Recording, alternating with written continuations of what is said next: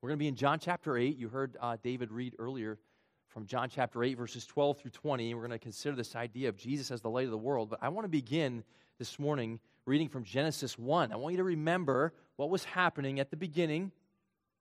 As God created everything, there was a period of darkness.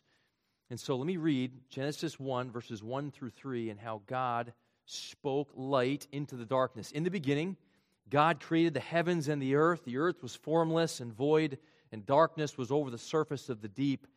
And the Spirit of God was moving over the surface of the waters. Then God said, "Let there be light," and there was light. So in the beginning, utter darkness. Complete darkness, pitch black. The earth is just a blank sphere floating in a black sea. There's no day, only night. There's no light, only darkness. And then God says, "Let there be light." And immediately, brilliant, radiant light fills the universe. That is an amazing contemplation for us, isn't it? To imagine what that would have been like to observe creation, the creation of light. Well, that's not the only amazing time when God spoke light into the world. When God sent forth His Word to illumine the world, we see that in the Gospel of John as well. We're going to be in chapter 8, but let me read from chapter 1. We've been seeing this throughout John's Gospel, this idea that Jesus is the light. There's all these different metaphors. We've been talking about Jesus as the bread, Jesus as living water, things like that. But He also refers to Himself as light. And in the beginning of the Gospel account, we read this about the coming of Jesus into this dark world. Not just to illuminate the environment, as we read in Genesis 1, but to illuminate the very hearts and souls of men and women. To turn the lights on inside of us today as well.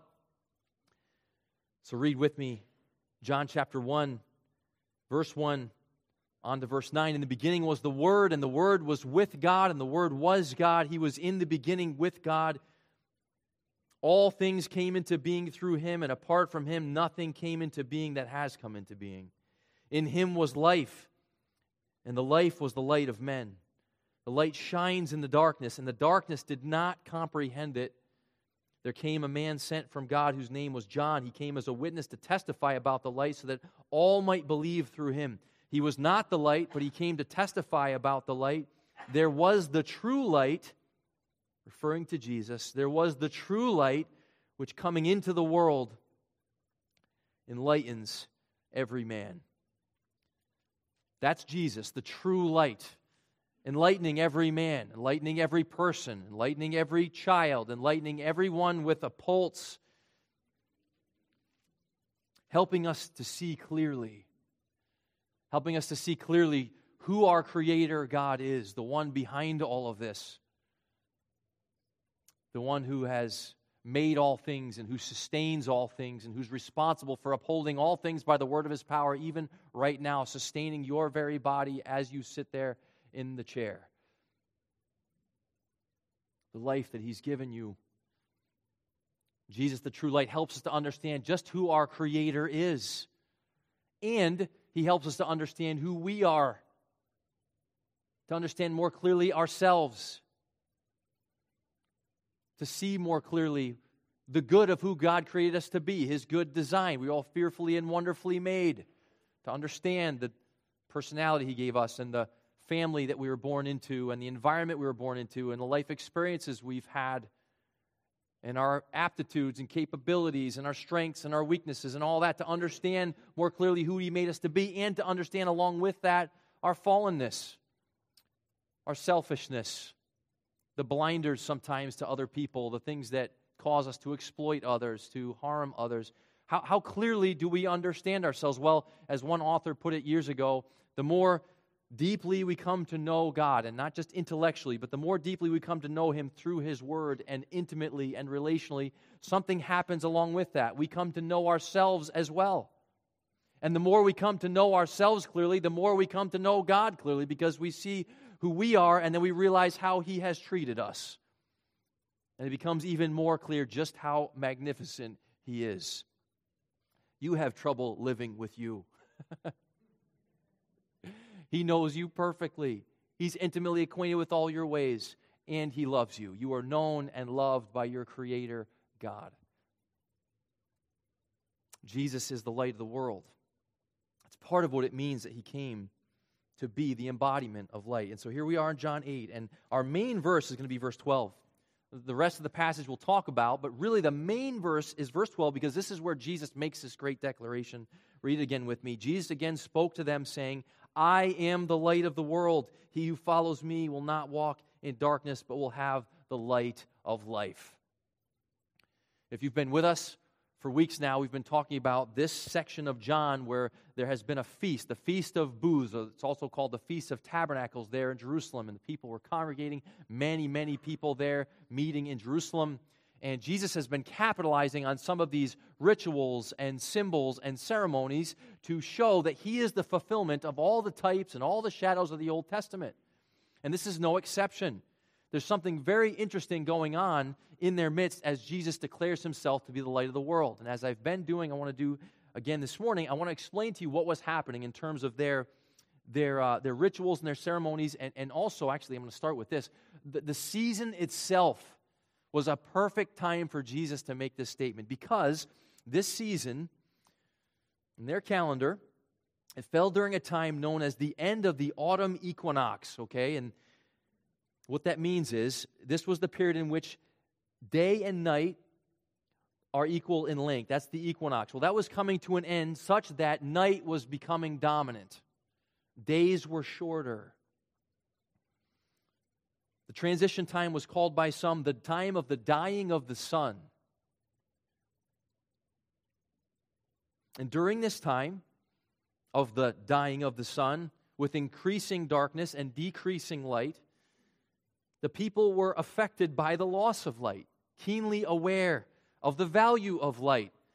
There's no electricity back then. They experienced darkness. So seasonally, the environment they were in, they were familiar with darkness.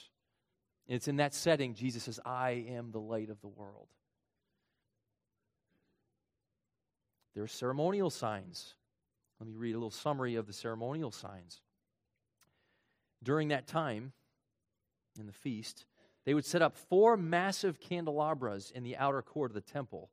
Each candelabra had on it 4 huge golden bowls, so a total of 16 bowls. Each bowl was filled with oil and contained a large wick made of priestly garments. These 16 giant bowls were lit each night. They would burn like enormous candles, filling the temple with light. And not only the temple, but the rabbis said that the light would fill the entire city of Jerusalem at that time, beautifully reflecting off the yellow limestone walls of the surrounding buildings. It would literally cause the whole city to glow, such that one ancient Jewish writer said there was not a courtyard in Jerusalem that did not reflect this marvelous light. Meanwhile, the sound of beautiful music would be reverberating throughout the temple as the Levitical orchestras played, as choirs sang praises to God. The people would be out in the streets singing and dancing and carrying fiery torches. It was a joyous celebration, all centered around the light of God, the people of God, remembering when God led them. He led them with a pillar of fire and the cloud by day, and all the ways God provided for them. They were rejoicing and celebrating. And in this setting, Jesus stands up and says, it's all pointing to me. I'm the light of the world. I'm the embodiment of the light of God. I'm the messianic light you've been looking for. And as with the living water, we talked about this several times recently. But as with the living water, so also with the light. There were all these Old Testament prophecies about the time of the coming of the Messiah. And associated with His coming was this idea of light, brightness, radiance, glory, greater glory than they'd even seen, and they had seen some pretty spectacular things. Great glory.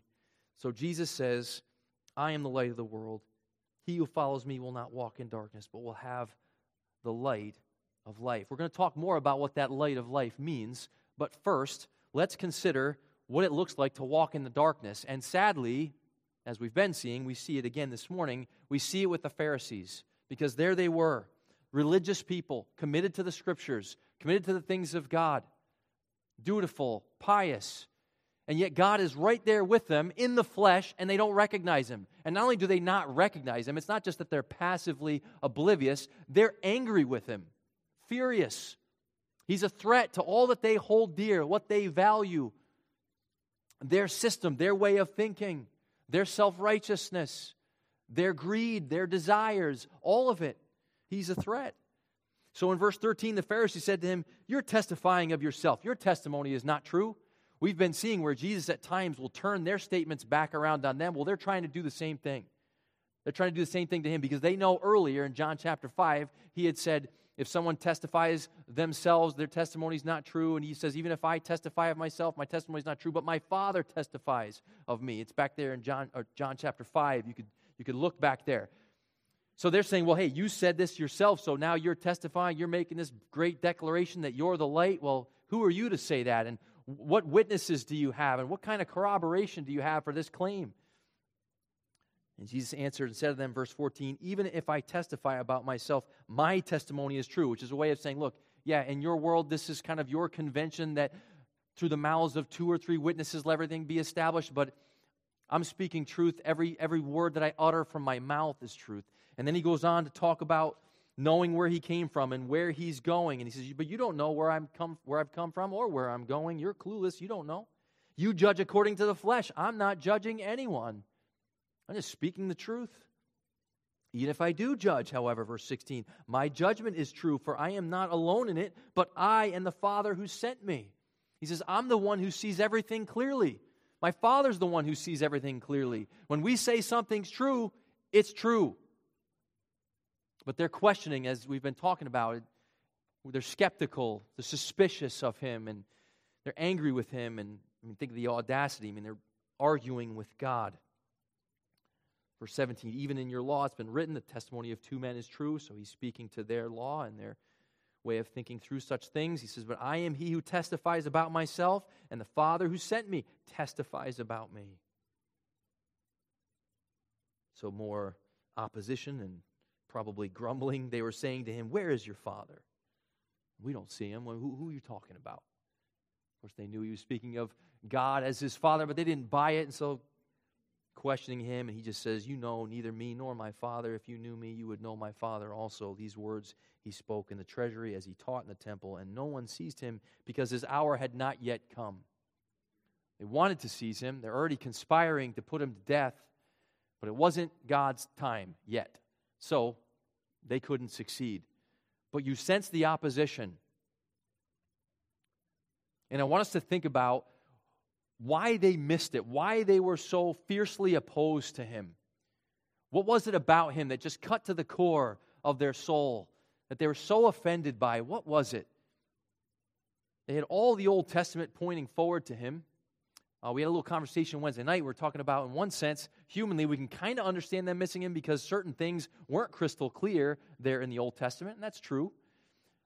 But they ought to have been prepared from the heart, like the eyes of the heart, the eyes of the soul. They ought to have been prepared at that level, and they were not. And there's a reason they were not, and I want us to turn to Romans 9 to see what that reason was, why they missed Him.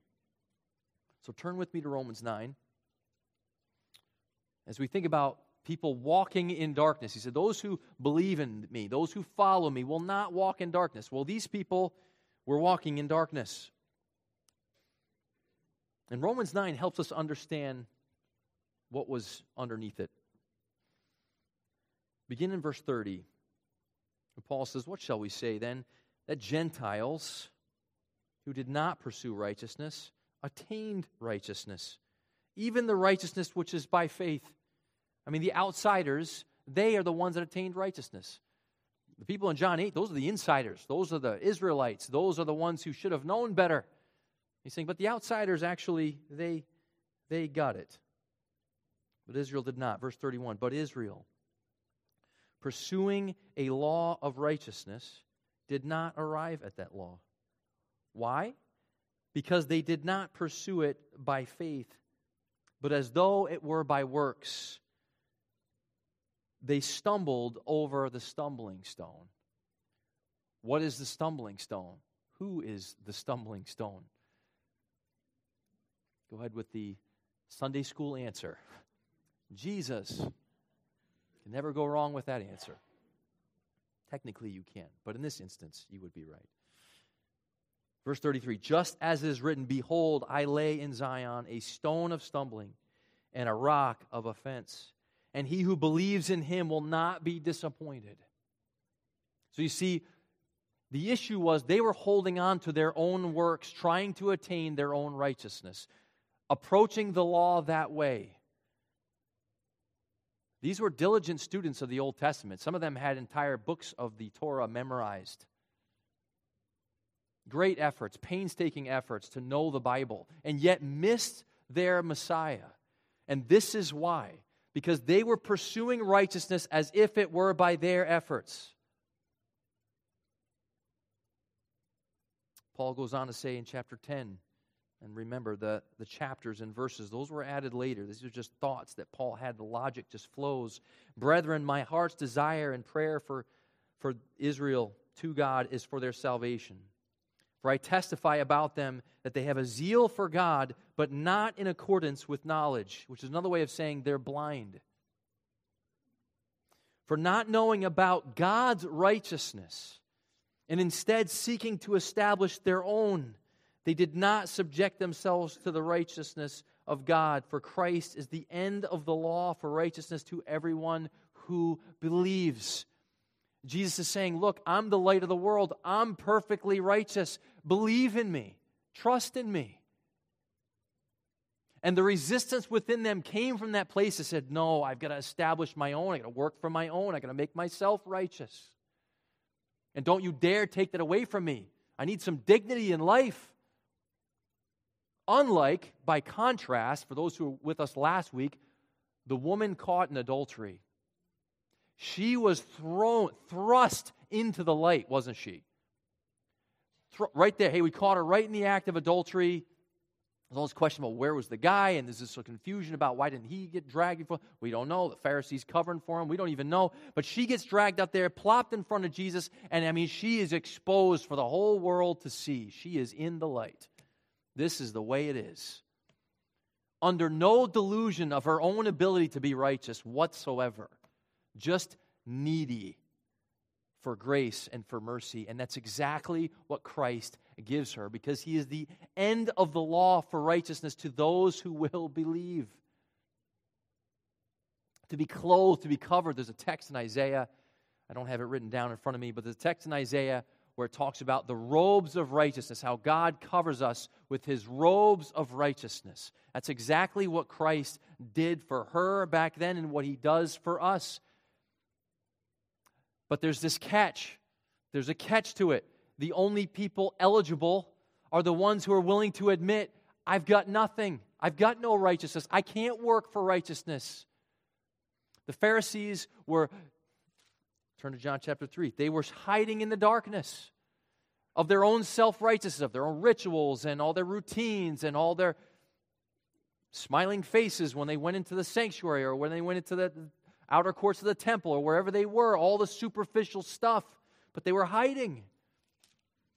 And light exposes. And they didn't like it. So John chapter 3, starting in verse 19, this is the judgment, that the light has come into the world, and men love the darkness rather than the light, for their deeds were evil. For everyone who does evil hates the light and does not come to the light for fear that his deeds will be exposed. But he who practices the truth comes to the light, so that his deeds may be manifested as having been wrought in God. Do you see the distinction? The distinction between the righteousness of our own making, which is just a sham. It's just a sham. Even when we're good at it, and we might fool a lot of people in church, in the community, But deep down we know, and the people we live with, they know, don't they? They know. They know your version of crazy. I don't know what it is that makes you crazy, but something makes you crazy. The dishes aren't all done, or there's an insistence that the dishes all get done. One person in the family hates to have fun, hates it. We save money, we never spend a dime. And everyone else suffers under that regime. The other person, hey, let's just spend and spend and spend and spend and spend. And they crush the family down with weights of financial burdens and debt. And everyone suffers under that. We can get the outside cleaned up. Church folks, we are good evangelicals, good at cleaning up our sexual ethic and our work ethic and our political viewpoints and things like that. But we all know in the stillness, in the quiet, your flesh is nuts. It's true. I read someone years ago, a counselor, marriage counselor, and he said it's too bad that in marriage counseling, like premarital counseling, that the counselor doesn't just cut to the chase and say, all right, so now how are you crazy? And how are you crazy? Let's talk about that. Because it's true. Jesus came to expose the crazy of humanity, the fallenness of humanity, and where it stems from. And you know where it stems from? Not just that we tend to do bad things behaviorally on the outside. It stems from the fact that we, in and of ourselves, naturally speaking, do not see our God for who He is. We do not see His character for what it is. We are not fully convinced that He is good and that He is taking good care of us every moment in the ups and downs and the twists and turns of life. This is our fundamental problem. We don't see the righteousness of God, that He is right in all that He does. Naturally speaking, we are blind to that. And Jesus came to reveal it with greatest clarity. That's why He says later, when you've seen me, you've seen the Father. This is the most clear manifestation of God you're going to get. So He says, believe, trust in me for righteousness. Accept the exposure. John chapter 3 we just read, men love darkness rather than light. The deeds are evil. So what do? Scurry into the darkness, scurry into the shadows, don't want to be exposed. This is why He ticked these people off so badly. Because He just shined the light on them and they couldn't fool anyone anymore when He just pulled the facade down, pulled the mask down. They all saw who the people really were. Oh, John the Pharisee, you all thought he was such a great guy, man of integrity, family man, this and that. Oh, it turns out he's actually a scoundrel. He's actually greedy. He's actually stealing from people money. He's actually mistreating people and mistreating his family and mistreating women and everything else. And that, I mean, think about the outrage. How dare you come around here to our place and show us up? Not in our city. Do you see what was motivating their rage toward Him? But for the woman caught in adultery, for me and for you, there's an invitation to just be honest. I need you, Christ. You're the one that relates rightly to your Father, to the people around you. You serve and love and give and are patient and long-suffering and merciful. And by nature, Jesus, I'm not. And I get myself into all kinds of trouble. I have all these ways of sabotaging my own mental health and well-being and the people around me, and I'm just a mess. But you're good, and you love me, and you cover me, and you invite me to come and walk with you in the light, in the truth. We could think, boy, if I were only there, I would get it. I would see Him. But beware of the leaven of the Pharisees. The tendency of all of us to think, well, yeah, I wouldn't be like that. Well, our flesh is like that. And thankfully, God has opened our eyes and is opening our eyes. And that's part of what the light entails. Walking in the light, following Jesus, knowing that He is the source of all that is good, all that is alive and life-giving. Knowing that the problem primarily is inside of us, not outside of us. Pharisees were always focused on the bad people out there. and all but oblivious to the bad person in here.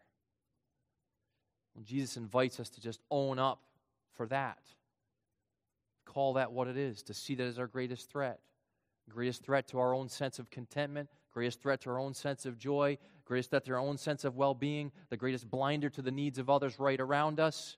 The ordinary opportunities to serve, just blind to them because we're just so still superficially motivated, always focused on pointing the finger and dealing with the evil outside of us. And Jesus says, just come.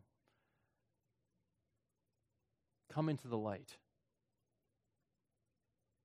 Come walk with me. Come have the light of life, fellowship with God and with others. Walking in the light, in John 8, verse 12, he doesn't explicitly mention walking in the light, but it's there by implication because he talks about walking in the darkness. So the alternative would be walking in the light. And what that entails, first of all, is just walking with God. Seeing more and more clearly who He is, His great kindness and generosity, and being honest about our own limitations and our own distortions. It involves that kind of clarity. And because this theme of light recurs throughout Scripture, and in particular, the Apostle John wrote a lot about light. And I want you to see one other place in 1 John. We've been flipping around quite a bit. But if you turn to 1 John with me, we're just going to see what walking in the light looks like in relationship with others. And this is fascinating. Walking with Jesus in the light, what it looks like in relation with others. And as you're turning there, remember what we looked at in Romans 9 and 10. The effort of men to create their own righteousness by their own efforts, by their own behavior, by their own works, by their own rituals and commitments and dedication and disciplines and whatever else. We said that was the root problem in missing Jesus and the invitation to simply believe and trust in Him for good and for fruit. They missed it. And so now we get to 1 John, and same author here is the Gospel of John, and he's developing this theology of light, having walked with Jesus, having heard the teaching of Jesus, having himself been exposed by Jesus. And this is what he says in verse 5 of chapter 1. This is the message we have heard from Him and announced to you, that God is light, and in Him there is no darkness at all. If we say that we have fellowship with Him and yet walk in the darkness, we lie and do not practice the truth. But if we walk in the light, as He Himself is in the light, we have fellowship with one another, and the blood of Jesus, His Son, cleanses us from all sin. If we say we have no sin, we are deceiving ourselves, and the truth is not in us. If we confess our sins, He is faithful and righteous to forgive us our sins and to cleanse us from all unrighteousness. If we say that we have not sinned, we make Him a liar, and His word is not in us. He's talking about fellowship and a necessary ingredient of true fellowship. Not just like, hey, how are you, Bob? Good. Ralph, how are you? Good. Okay, I'll see you later. Okay, I'll see you later. See you next week. But like true, genuine, intimate fellowship demands honesty about our own brokenness and fallenness. And that makes me nervous. Does it make you nervous? Just a little bit. I mean, to really be known by other people and seen by other people. Well, sorry to tell you, actually, they do see and know some of it. That's why in conversations, when we engage in gossip and things like that, we'll talk about another person and we all know, oh yeah, he's crazy in this way. Did you notice that? Oh yeah, he's nuts. Oh yeah, she's crazy. Wow, that. Right? You know those conversations. I know you've never had those conversations. Well, let's just say someone else is having it and you happen to overhear it.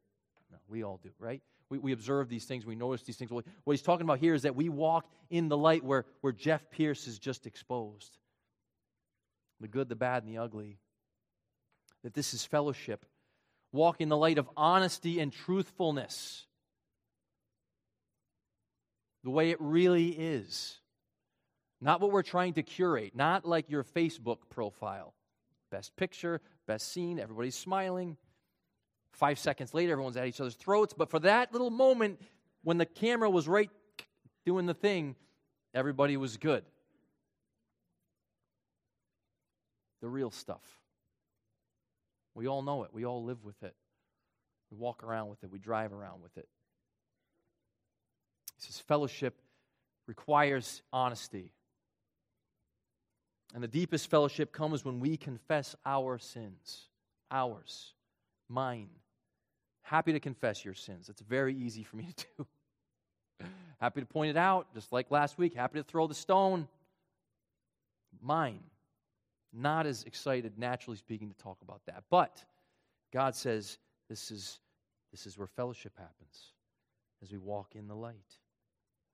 The church isn't designed to be a place to strive for a righteousness of our own making, to hide or to ignore our unrighteousness. It's not designed for that.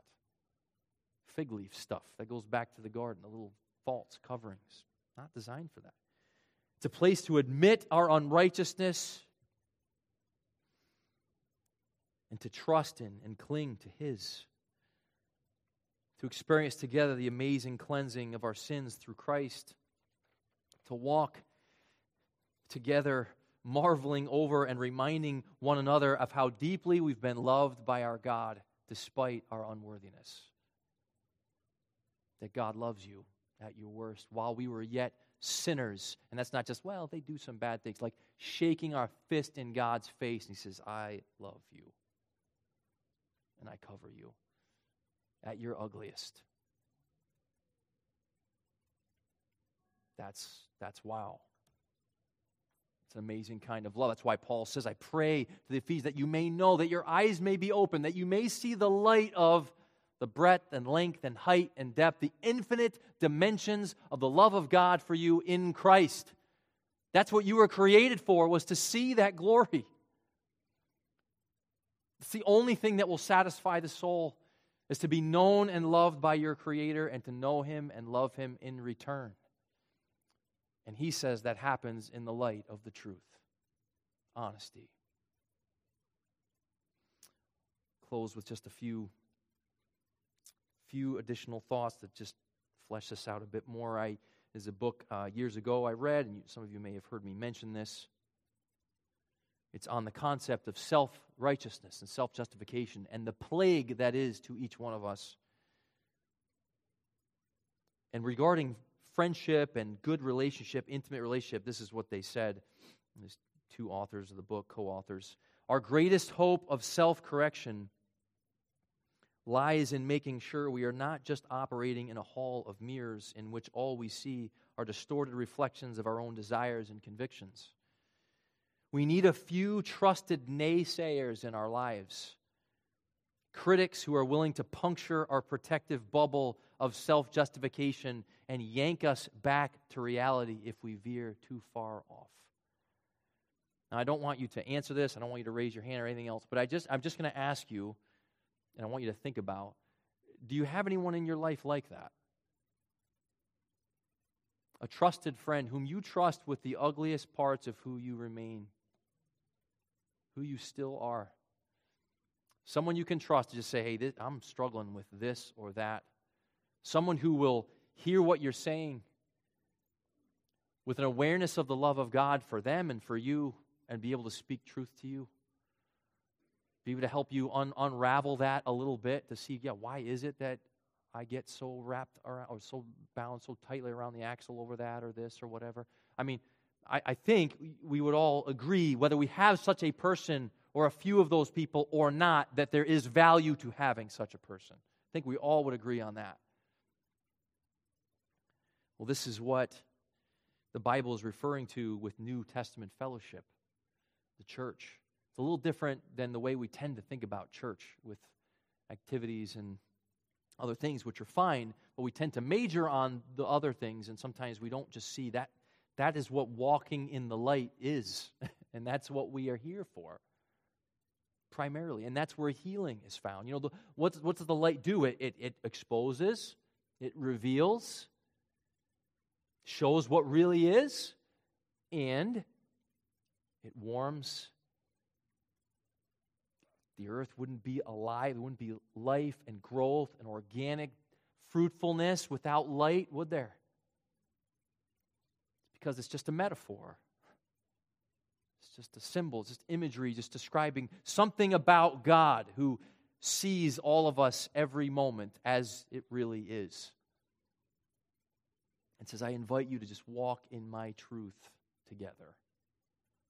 That's a great, great offer, a great gift, and I hope that we can, in our own individual lives and with maybe our close circle or within our church context, that we can walk in the light, that we can welcome exposure, not to be an end in and of itself. I'm not talking about some like kind of morbid introspection or picking each other apart every second of every day, and we tend to do that naturally speaking anyway. But what I'm talking about is like all with the endeavor to see our Savior, to be amazed by Him, to celebrate Him, His great salvation, and the depths to which He went to save us. Not just stopping with like the superficial stuff, the external stuff, but going right down to the core of our being and speaking truth to us, and love to us, and healing to us, and redemption to us, and restoration to us. And that's magnificent. He's the wonderful counselor. He's the great physician. He loves you more than you love yourself, which is kind of hard to imagine, but He does. He loves you more than anyone else, and He gives us the ability in human fellowship as we walk with Him to be honest, to be real, and to delight together in the warmth of His light and love. Let's close in prayer, and we'll have the worship team come back up. Father, thank You for Your word. Its record of Jesus' great declaration, everything going on in their midst, in the temple, and all the trappings and all the distractions and all the symbols and details. And right there, You stand up and say, I am the light of the world. Through Your Son, You declare that You're the light, that without You, we can't see. We can't see our world clearly. We can't see ourselves clearly.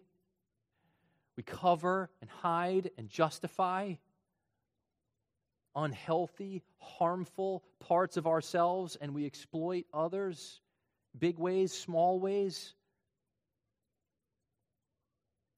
And Jesus stands and says, I'm the light of the world. And we know, God, that part of His radiant light is not only the light of exposure, but the light of warmth, the life-giving light, the light of fellowship with You in truth, the light of fellowship with others in truth, confessing our sins to one another, praying for one another that we might be healed. God, we need Your healing. We're thankful that in Jesus You provide that healing. We're thankful that it all begins foundationally with seeing You for who You really are.